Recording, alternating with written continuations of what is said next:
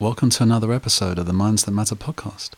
If you've enjoyed any of the previous episodes and you're listening on our podcast channel, please consider subscribing, and this will ensure you receive all future episodes. And it'd be great if you please rate or review the podcast. Similarly, if you're listening on YouTube, let me know what you think with a like, comment, or subscribe. Today's very short episode is on my story with grief. I was 25 years old when I lost both my parents within a year of each other. And what it taught me is that there was a process to grief. My initial feelings were numbness, shock, denial. It was as if my whole world had collapsed on me like a ton of bricks. It's like I had the rug pulled from underneath myself. I would wake up in the mornings and there's that split-second moment when you open your eyes and you're just beginning to come to, and then there's this dreadful reminder of your reality. My parents, my beloved parents, were no longer with me. Then, as the minutes ensued, the feelings of grief would start to overwhelm me and take me into many dark places.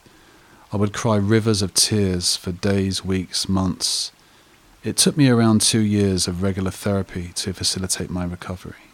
It's as if I had become an orphan overnight. I was still very lost in the world and didn't even know what I wanted to do with my life, let alone lose both my parents.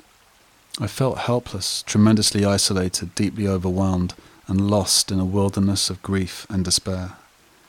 The ups and downs, the breakdowns and breakthroughs, the crushing depression and anxiety, it all played its part in my path to recovery. Essentially, I was barely a young man and I had to grow up quickly. Navigating my 20s and 30s without the nurturing love of my mum and dad created a massive gap in my life and a wound in my heart, which would take many years to heal. I was devastated, I was flawed, I was broken.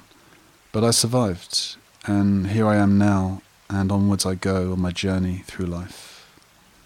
When I look back on it, yes, time did heal, and there was a grief process, but to be honest, I had to digest my loss first.